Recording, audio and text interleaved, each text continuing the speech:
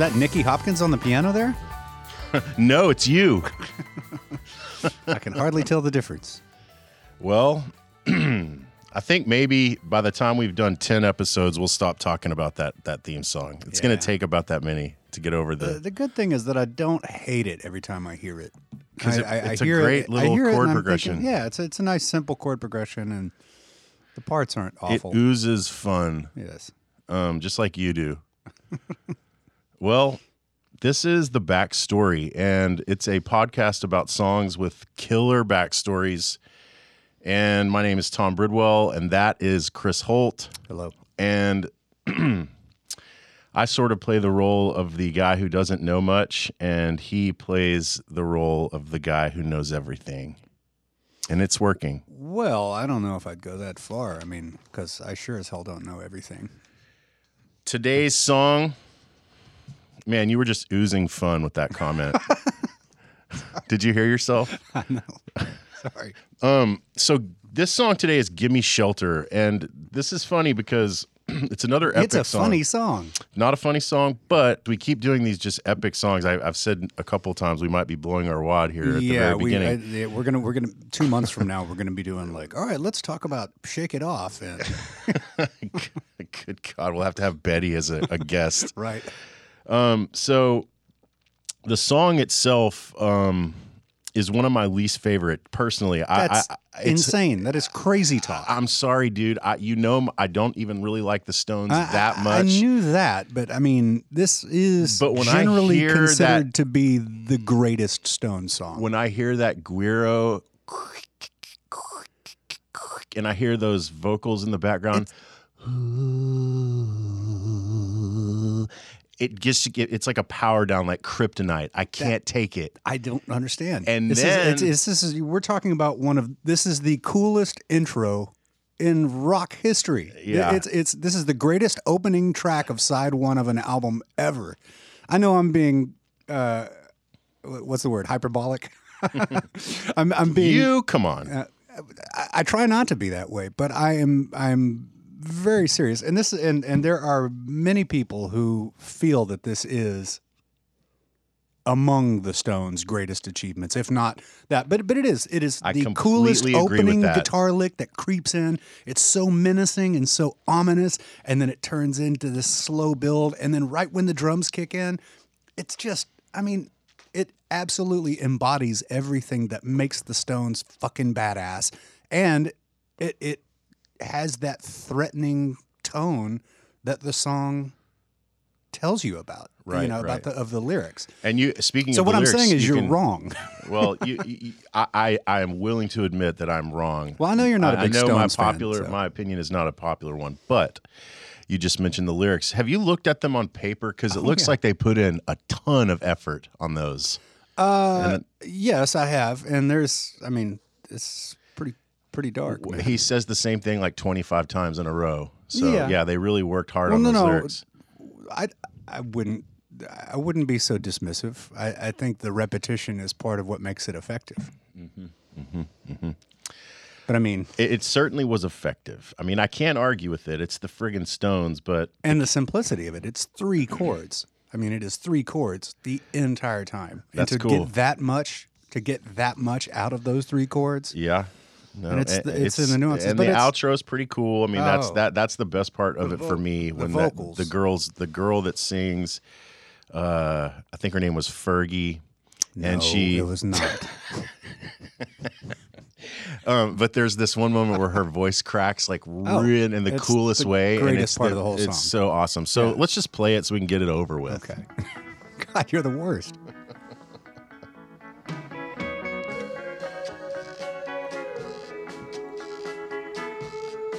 I mean, that intro.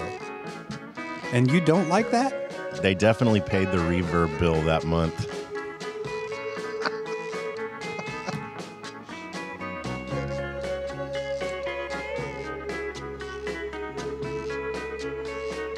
Yeah, I would argue that this cool. I would argue that this is everything that makes Keith Richards great. It is one of the tighter moments in Rolling Stones history. Like rhythmically, it's very tight, and I like that about it.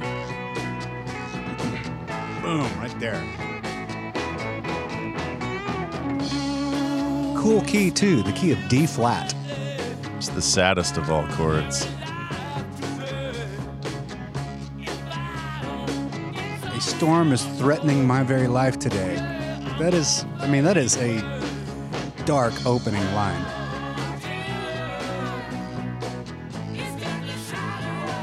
Dude, I'm like, the hair on my arms is standing up right now. Like, I'm getting chills. That chorus? It's cool.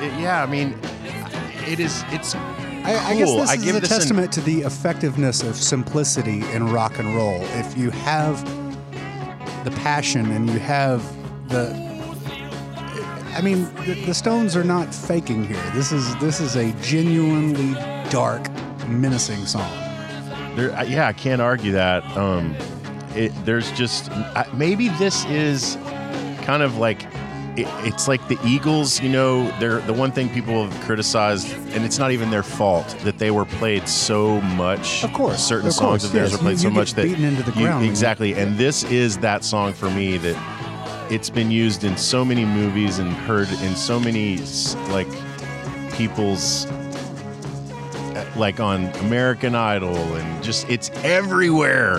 It's on American Idol. Well, anybody singing this on American Idol, I'm going to flush. You know what I'm saying? I feel like everyone thinks this would be the perfect song for that, and it's like really you can't think of something better. It has been again. Overused. You got to go to this song again for the emotion.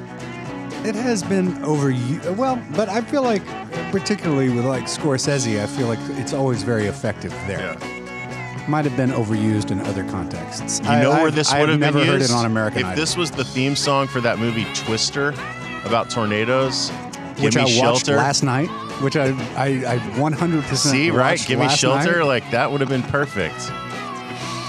Seriously, my kids love that movie, and we sat and watched Twister last night, at least the back half of it. Philip Seymour Hoffman, dude. Lots of lost bit players in that too. Yeah. There was the voice crack right there. That is. Oh, let's go back. So good, dude. It's so cool. 2 cracks though. It's one crack followed by a second crack. Yeah.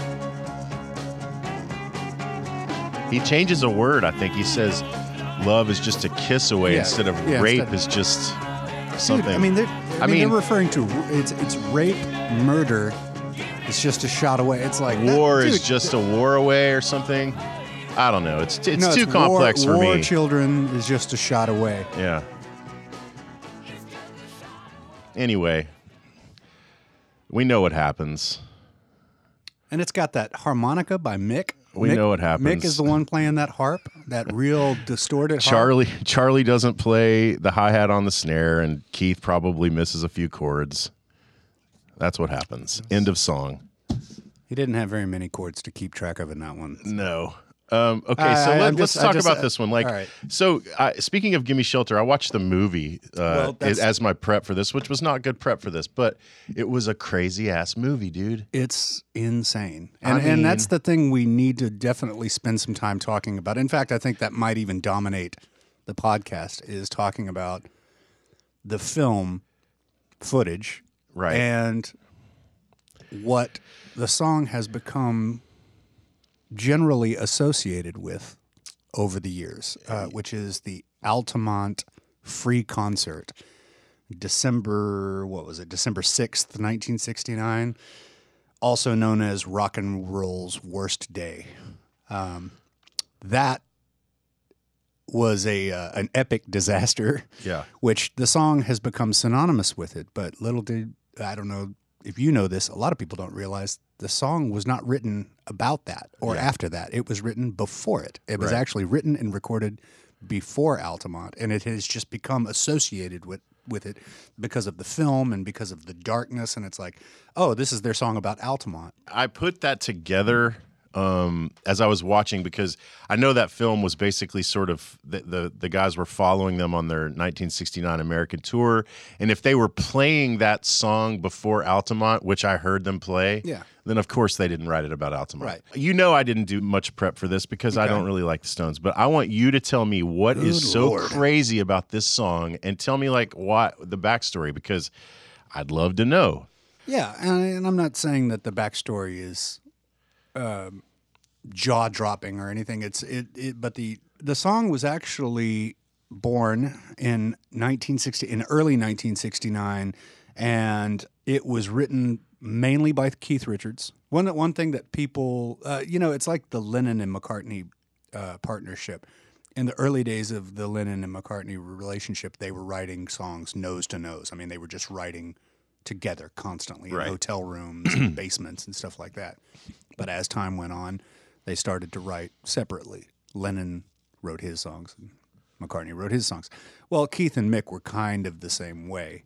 And they started off writing mostly together, but then they kind of had certain songs where one would bring in the majority of a song.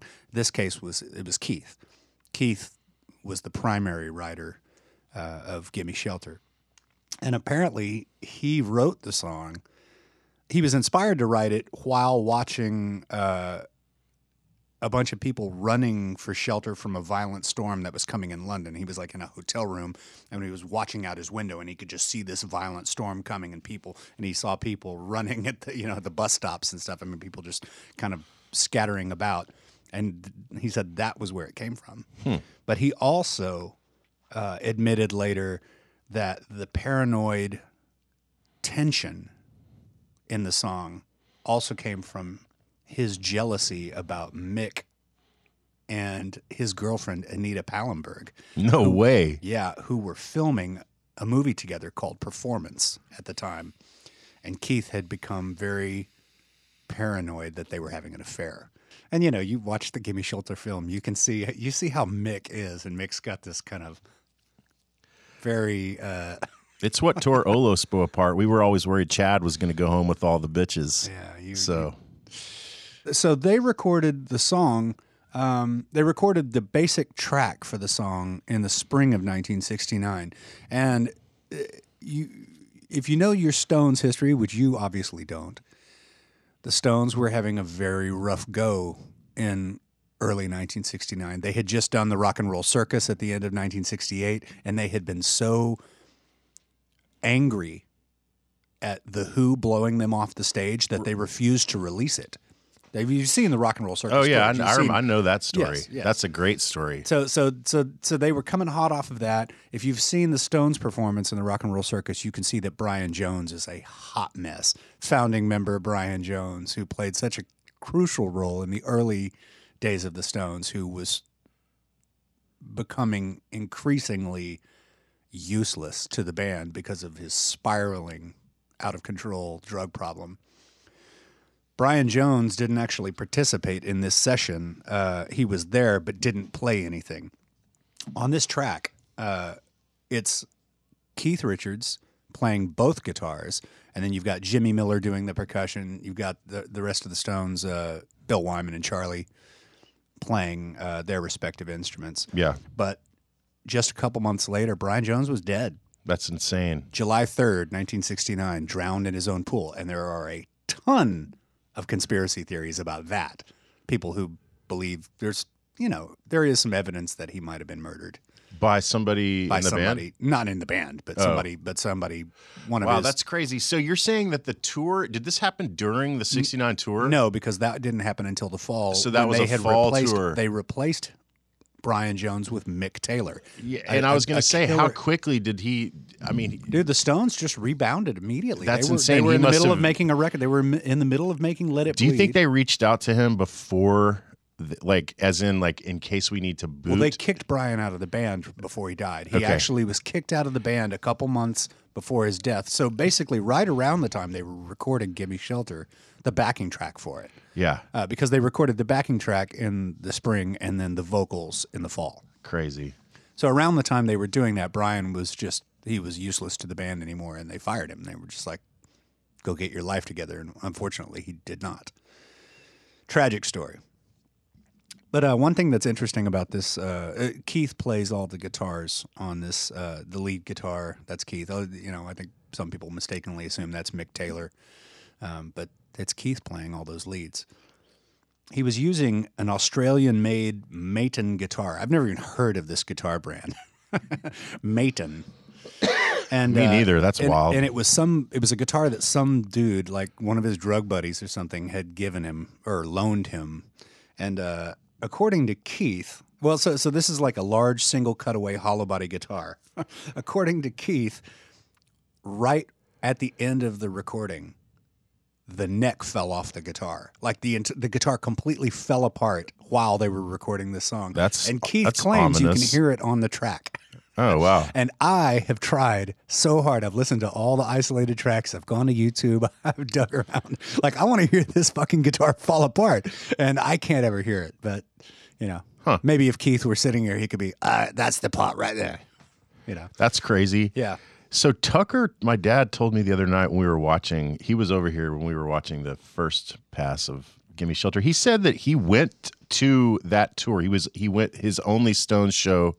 He saw them on the 69 US tour? He was 19 going to SMU, and he said he saw them. Wow. But I don't see where he would have seen them because I'm looking at the tour dates, and there's nothing in Texas. Oh my God. No, here it is. Moody Coliseum, University Park. I didn't recognize it because it said University Park. Dude, November 13th, 1969. Dude, that is less than a month before Altamont. University Park, Moody Coliseum. So he is remembering it. And he did say that Chuck Berry opened, and he's right. Guess who else opened? Terry Reid. Terry Reid, yeah. Who turned down the opportunity to sing for Led Zeppelin. Oh, my God. That is insane. So they played Moody Coliseum. Can you imagine how stinky that place was after that? Moody Coliseum in November of 1969, coincidentally, the vocals for this song were recorded at Sunset Sound, and there was some other place where they did it. I can't remember where else, but it was in a couple of different sessions between October and November 69.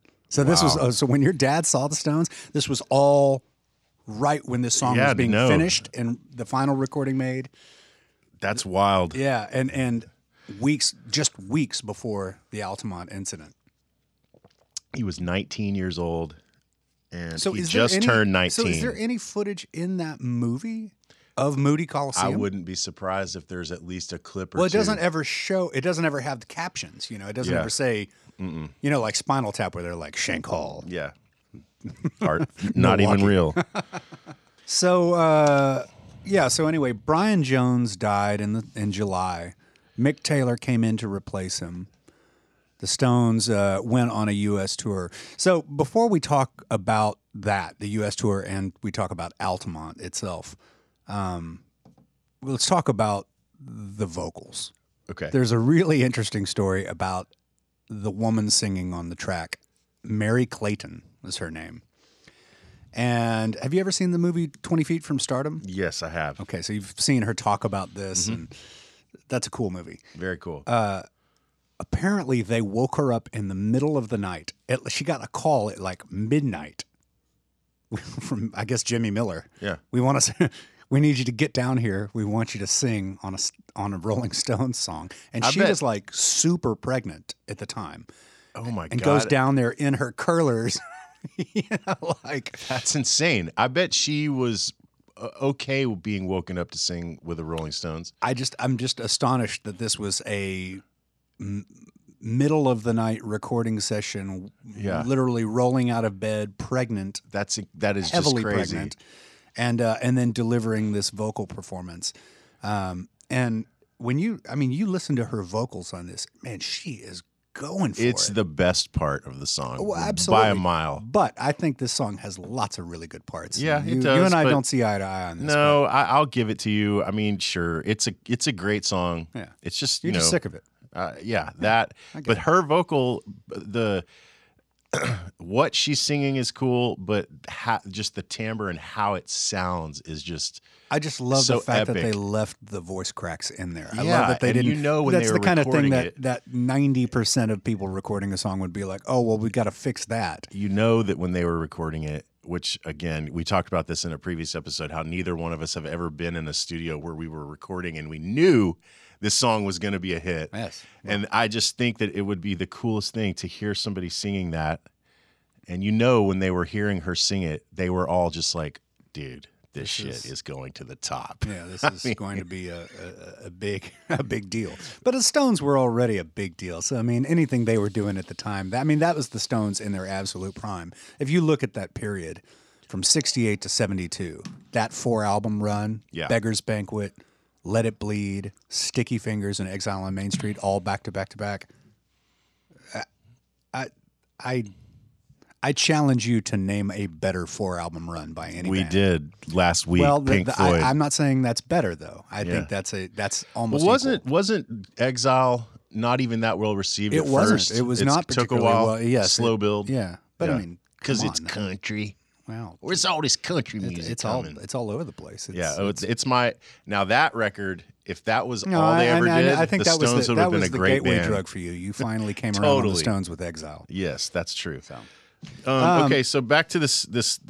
So the song, the vocals, her vocals amazing. Are his vocals anything to write home about? Yeah, I think they're great. I mean, dude, I think Mick is awesome, and he's I do like the lyrics to this song. I mean, they are as dark as rock and roll gets. I mean, for a popular hit song to reference rape and murder. Okay, but that's what you just said, that Keith is the one that wrote it. Yes, it's my understanding that Keith composed Where does the majority rape and murder come in with a tornado or a storm? Like, I don't understand. Well, I don't know either. You'd have to ask Keith. I don't really know I don't know how Keith wrote the words too? Well, I think that Keith wrote some of the words. I think that the genesis of the song came from Keith. Okay, well, particularly the storm is threatening my life today. You know, man, that's really dark and really morbid to be talking about. And what an amazing inspired from a storm, and then somehow have that manifest into the lyrics, rape and murder. Yeah, just a shout away or whatever. And I don't really know how much Mick contributed, but my guess is that Keith came with the blueprint for the song, and then Mick probably helped bang it into shape, and he probably helped with some of the lyrics. Okay, so you were saying they were pissed off about the Who blowing them out of the water. Yeah. And they're going to be doing this tour. They've got a new guitar player. What how did the free concert come about? What was that all about? Yeah, for sure. So basically, when the Stones went out on the road in the fall of '69, in like September on their U.S. tour, they got a lot of bad press because their ticket prices were really high. I wonder what was high back then. Yeah, it was like $6 a ticket or something. Yeah. So apparently a lot of the press was giving them the press was giving them a really hard time about their ticket prices.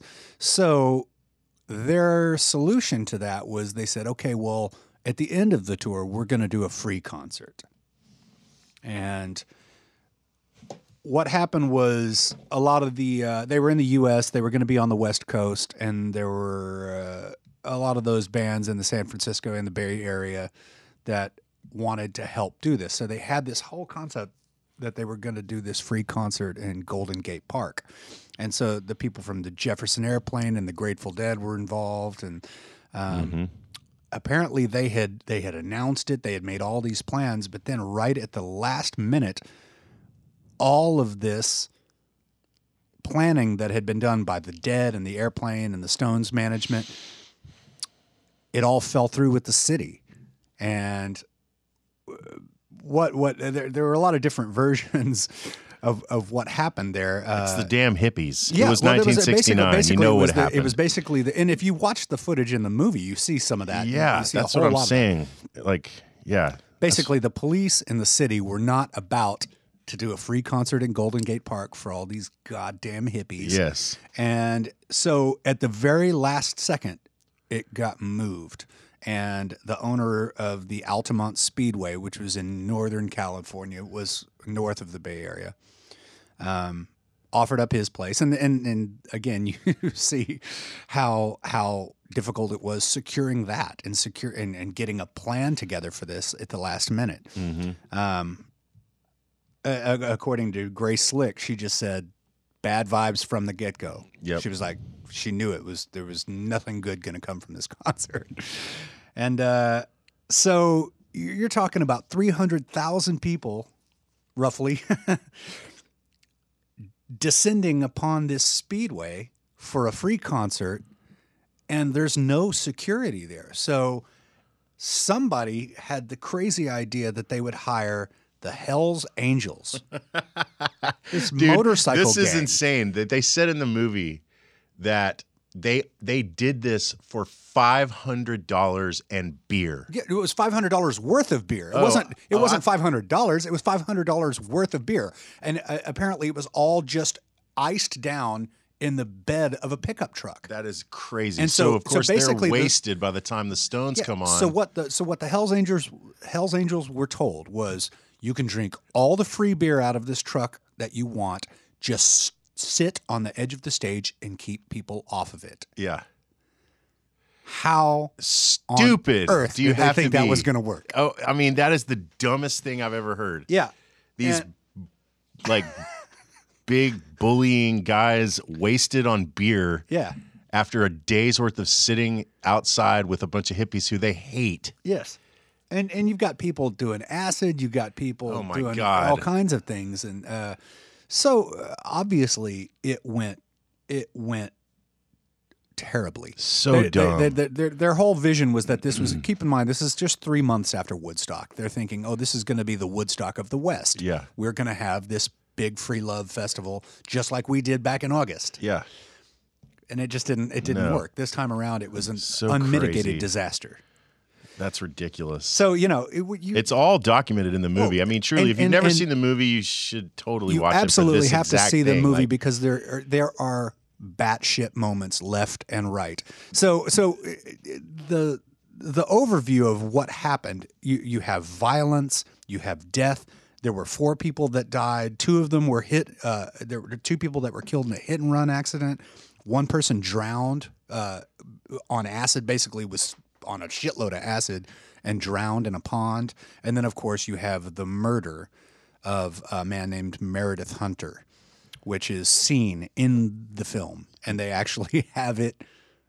I mean, you can sit and watch this isolated in slow motion, and it is chilling. It is haunting. And then if it doesn't, it gets worse, because then they have a close-up of the girlfriend of this guy who has seen her boyfriend just taken away on a stretcher dead. Yeah. And she's crying, and she's probably on drugs too. Oh, yeah. And some other friend of hers is trying to console her, and the cameras are just getting all of it on tape. All of it, and it is, you can't even believe that it's real. We should back up a little bit and kind of go through the day, because because this concert starts, you have Santana, you have the Jefferson Airplane, the Flying Burrito Brothers, Crosby, Stills, Nash and Young played. There's no footage of them. Neil Young was there? Dude, there's a little clip of I think Steven Stills. Yes, but there is no actual footage of their performance. Playing, correct. So according to reports, Santana and the Burrito Brothers sets went fairly smooth. There's a little bit of the Burrito Brothers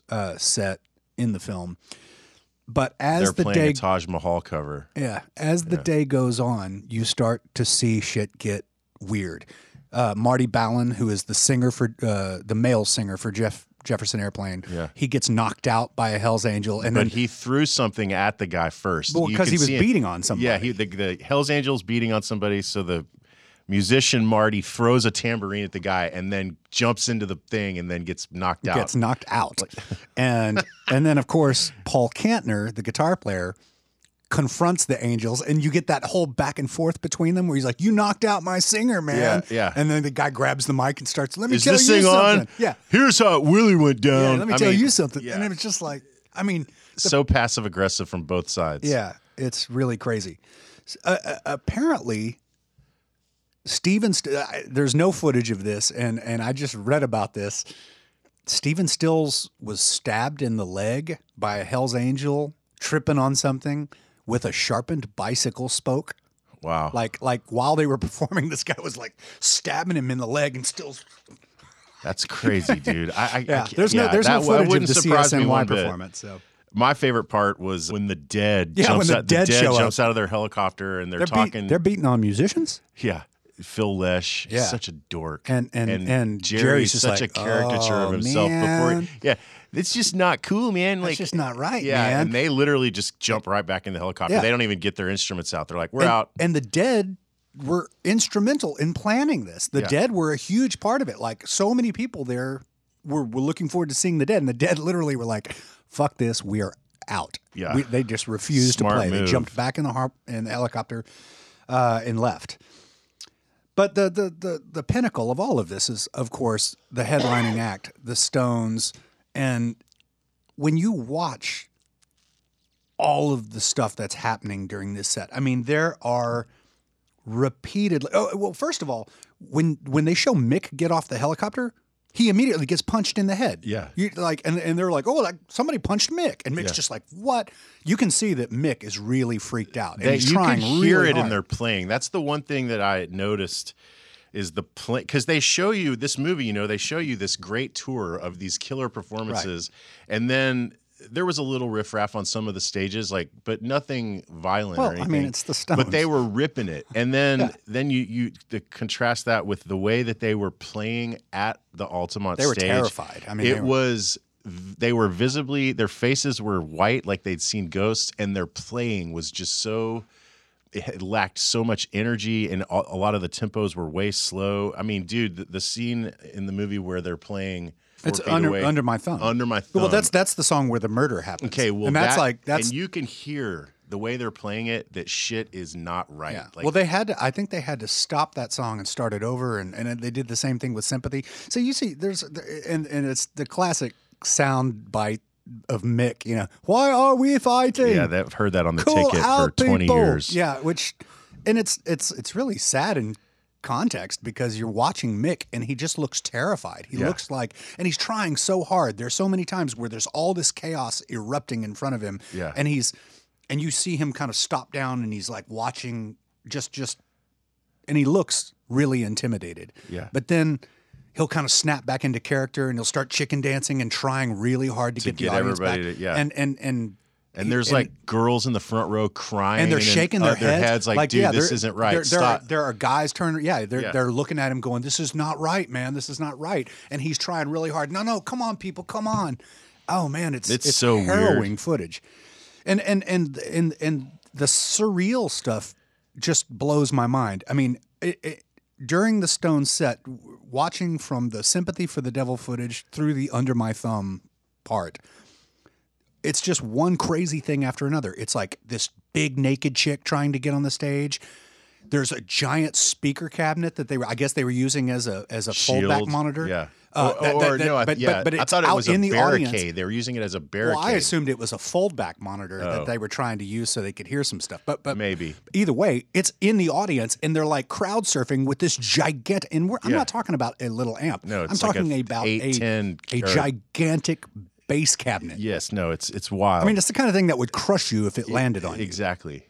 No, and then there's like a dog that runs across the stage. That was so strange. You see it just out of nowhere. You see this dog run across the stage. You go, what the fuck is that dog doing there? No, that was wild. But then then you've got these Hell's Angels who are in their leather vests, and they're all at this point when it's dark, they're wasted and they're being dicks. They're violent. It's unbelievable. The scariest part of the whole thing is this guy who is having a psychotic episode, and the camera zeroes in on him. And dude, the scariest part of it is that he is only about 5 feet from Mick. He is literally standing on the stage about 5 feet from Mick Jagger, and he is clearly having a psychotic episode. His face is contorting, and he looks like he's about to go into some sort of psychotic rage. He looks like to me, okay, so his hands, he's kind of closing his fists, opening his hands, closing his fists. He's jaw-jacking like he's had tons of meth or something, and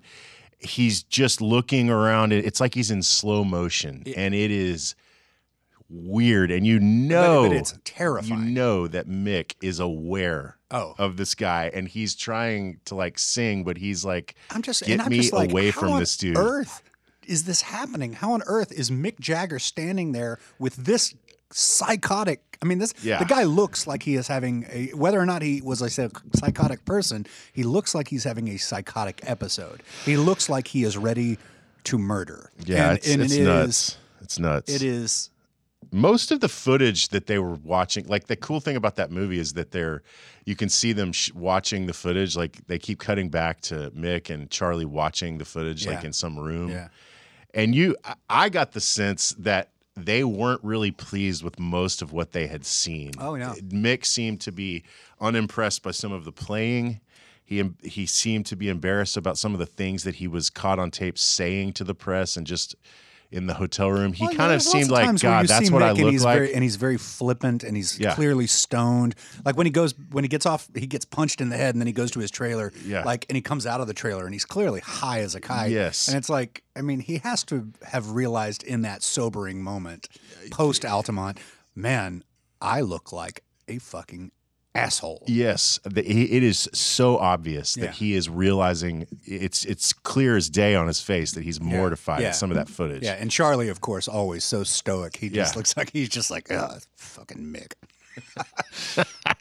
I feel like all we did today was just talk about the movie, but no, it's just I just can't. I can't disassociate the two things. And I was mentioning that, you know, yes, I guess you would have to be uninformed to think that the song was about the incident. But I don't know. I thought that for years. I was like, oh, that's the song they wrote about, you know, and not realizing, oh, yeah, there is footage of them playing that. Right. You know, like I hadn't made that connection.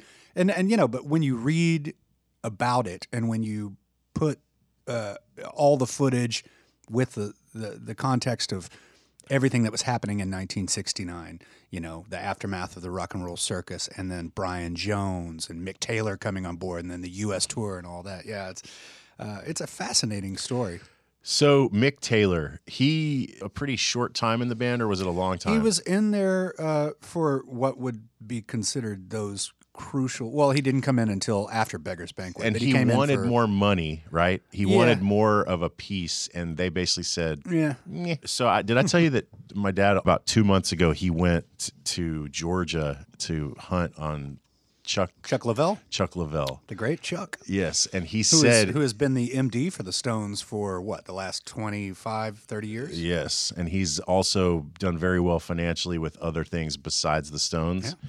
And so he has this huge hunting. The Allman Brothers for a while. Yeah, he's got a huge hunting place in Georgia, and my dad was with some other dudes that were invited there, so he got to like have a couple dinners and hear stories, cigars, wine, whiskey, all that with Chuck Leavell. And he said Chuck basically was like, "Yeah, Mick could have been the guy, but he wanted more, and he left, and the rest is history." Yeah, rock historians consider Mick Taylor the best guitar player of the Stones. You know, he was definitely the one who had the most unique kind of phrasing, and he was definitely I guess what you would consider the best player. Yes. Best lead player. I mean, his solo, like on Can't You Hear Me Knocking, it's so buttery. It's so good. He could have been the Ronnie Wood and still be doing it. Stayed for another 30 years. If he had just not... If he'd have just not... Yeah. He did come back and play with them some, though. Yeah. They've had him as a guest on some of their recent tours, like where he'll come out and play a couple songs, you know. Yeah. There's so many people in rock and roll who have made that mistake of kind of trying to bite off more than they should have, and it just Don Felder. Like, yeah. I was gonna say there's just the list is long. Yeah. So well, there were a couple things I wanted to mention. We were talking about Mary Clayton and her vocal performance on this song. Sorry, this is I'm backtracking. It's all good. I never mentioned this because this is another kind of dark footnote. Apparently, after Mary Clayton went home from that session, she had a miscarriage because she was heavily pregnant. And some people have speculated that miscarriage was due to the intensity of her vocal performance on that song. I'm like, God. So now whenever I hear it, I can't unhear that. I can't. There's no, I'm not a doctor, but I promise you. That didn't. There's no way that singing like that killed her baby. Okay. That's ridiculous. Okay. I mean, I sure as hell hope not. No. That's ridiculous. Well, the song couldn't have held any sort of bad memories for her because she re-recorded her own version shortly thereafter, which was... I certainly would hope that was not the case. But I mean, all we've ever heard about babies is how tough they are, right? Yeah, they are. Yeah. They're resilient, So you mentioned earlier. You mentioned earlier that this song has been overused in pop culture. Yes. What are some that you can name? Because the ones that immediately come to mind for me are Scorsese films. This song has been used in 3 different Scorsese films. Can you name them? Do you know it? Well, I mean, one was The Departed. Yeah. the opening scene, the establishing scene of Frank Costello in The Departed. Right. Which I think is a really underrated film. It was in Goodfellas, right? Yeah, it's during the whole crazy cocaine scene of Goodfellas. Right, and then I'm not sure if I can guess the third one, but my guess would be Casino. Yeah, it's Casino. Yeah. And they use a weird live version of it in Casino, which I whenever I hear that, I'm always like, oh, why did you you're using the same song again, Marty? But why this version? He just wants to keep getting free tickets to the concerts. Most people probably don't remember this, but there was a little movie called Adventures in Babysitting. From about 1987 or so that features the original recording of this. Wow. I do remember the movie. I just didn't. I don't think I saw it. It's this whole scene where they go downtown underneath the bridge. They're looking for Vincent D'Onofrio's repair garage. And they play Gimme Shelter, and it's like the whole menacing intro. And I watched that fairly recently with my kids. I just remember being like, how the hell did they get the rights to this song for this movie? I don't think that the Stones they haven't been too No, they haven't. Discerning with their tunes. I feel like they've sold every single song multiple times. And that's cool. Whatever you got to do. Whatever you got to do to pay the bills. They've made a lot of money. Listen, we also should probably talk about the Super Bowl, right? When they played it with Fergie. Well, it's okay. That's what you were referring to. Yeah. I was like, okay, I think I've seen that footage. Yeah, it's the Super Bowl. That's what it was. And it was pretty bad, if I remember. Like, she was flat, and the Stones. She was super overtly sexual, and it was just kind of the worst. Ridiculous, yeah. I don't remember much about that. Maybe I've blocked it from my subconscious. Yeah. But, I've seen the Stones live a bunch of times. The Stones are an acquired taste as far as being a live band. They're sloppy and they're a mess. They're great, but they're also, Mick doesn't really sing. He just barks. Yeah. No, that's part of it. That's probably why. I'm sure I would have liked them more if I'd grown up with them, but I'm looking back on it as kind of like these old farts that just won't stop. And I could see that, but you have to put it in context. Go back 50 years and look at who they were then, what their place was in pop culture then. They weren't old farts then. They were the bad boys. But like even in the 69, I would consider that fall tour of 69 to be like probably their peak performance-wise, would you say? I mean, whenever I see any live footage of them, I'm always kind of baffled at how sloppy they are. That's what I'm saying. So, like, if you pick the best, like, you pick it, and I'll pick it apart because you pick their best tour performance-wise, and I'm telling you, it was just not that great. It had balls and swagger out the ass. But I think that a lot of people would argue that that's what rock and roll is. It doesn't need to be. It doesn't have to be this flawless. I'm not asking for flawless, but like it's just crazy. Just because you're turned up loud and you have like this attitude of like a Spinal Tapian attitude, just like it's kind of a joke. I can see some Spinal Tap in Mick. Yeah, but not really in Keith. Oh, dude, Keith, the scene where they were I think Keith makes it so cool. I thought, okay, so the scenes from the movie where they're in the hotel playing back they've just come. It looks like they've just come from Muscle Shoals. Yeah, and they set up a little stereo to Wild Horses, and they're listening to Wild. Well, no, they were listening to Brown Sugar. I think. That's right. Okay. And they're playing it for some people, maybe some record label people, and they're all kind of digging it and dancing and grooving around. And they stole that scene for Spinal Tap in the "Where Are They Now?" where they hear "Listen." Well, I would assume that there's definitely some influence there. Yeah, and and that's cool. I mean, playing your track from Muscle Shoals for your manager, that's awesome. But it was really funny listening to themselves. I can totally see where you're coming from, but I think that in order to give the Stones a free pass as a live band, you have to have a deep appreciation of their music and who they were and what they represented to rock and roll. Look at a band like that. In 1969, they had been around for about 5 or 6 years, having a consistent string of hits. They're already an anomaly in the pop music world. Bands like the Beatles and the Stones Usually bands came and went in the same year. Like nobody really had that kind of longevity. So for the Stones to continue evolving and making not only new music, but new music that was relevant and that was on, with the finger on the pulse of what was going on in the world. Yeah. That was a big deal. And the Stones, unlike the Beatles, didn't split up. The Stones kept rolling along. I mean, and really, if you look at, if you look at the run they had from about 65 to about 81, I would say 81, Tattoo You is probably the last great Stones record. Some people might argue differently, but that's what I would consider the last great Stones record. Dude, that's nearly 20 years. That's a really good run to have of making relevant music. It's not as good as the other. See, that's the thing, and this is I'm just saying to being really relevant in the pop world. That is a hell of a run.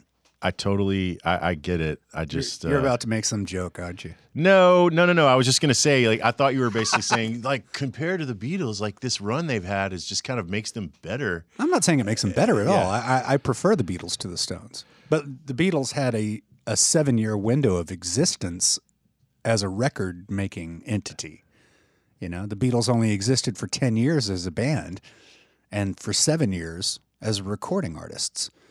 And the Stones, and I think that part of what enhances the Beatles' mythology and their legacy is the fact that they ended right after they made Abbey Road. I mean, of course. They ended, and they never soured it. They never soiled their legacy. And I think that's what the Stones are doing, is soiling their legacy. Each year that they say it's their last tour, which they've done the last 10 tours, it's our last one, and then they come back and do it again. So many bands do that, though. But that doesn't make it right. I'm not saying it makes it right. This is the best band, the so-called one of the best bands ever, just continuing to... I just don't think you can argue with their catalog. Because I think you can. Well, okay, I can. There, you could. Well, I know because you can. But if who I has a better catalog than the Stones? The Kinks. Better, and just as much longevity and just as much relevancy, and they're still together, sort of. No, they're not. The Kinks broke up 30 years ago. I thought that those dudes put out an album like. No. They haven't reunited since the 90s. Okay, they basically they broke up in the 80s. I thought the 90s was last week. They broke up in the 80s, and then I think they tried to reunite in the 90s, and it didn't work. And then they've never been able to. Well, their catalog is better. Well, but better that's just subjective. Mm-hmm, I'm not arguing with you because I'm a huge Kinks fan, but just to say that I wouldn't say the Kinks are better than the Stones because I don't care. Why does somebody have to be better? Like, it's like people say, oh, well, Beatles versus Stones. I'm like, no, I like them silly. both. I don't understand why you have to pit one band against the other. And I don't it's like, why can't I have the Beatles and the Stones and the Kinks? I guess what I'm saying is that the argument has always been the wrong argument. It's not Beatles and Stones. It's Beatles and Kinks. Who's the best band ever? The Beatles or the Kinks? And that's an ender. We're just getting started. This could go another hour. Adios.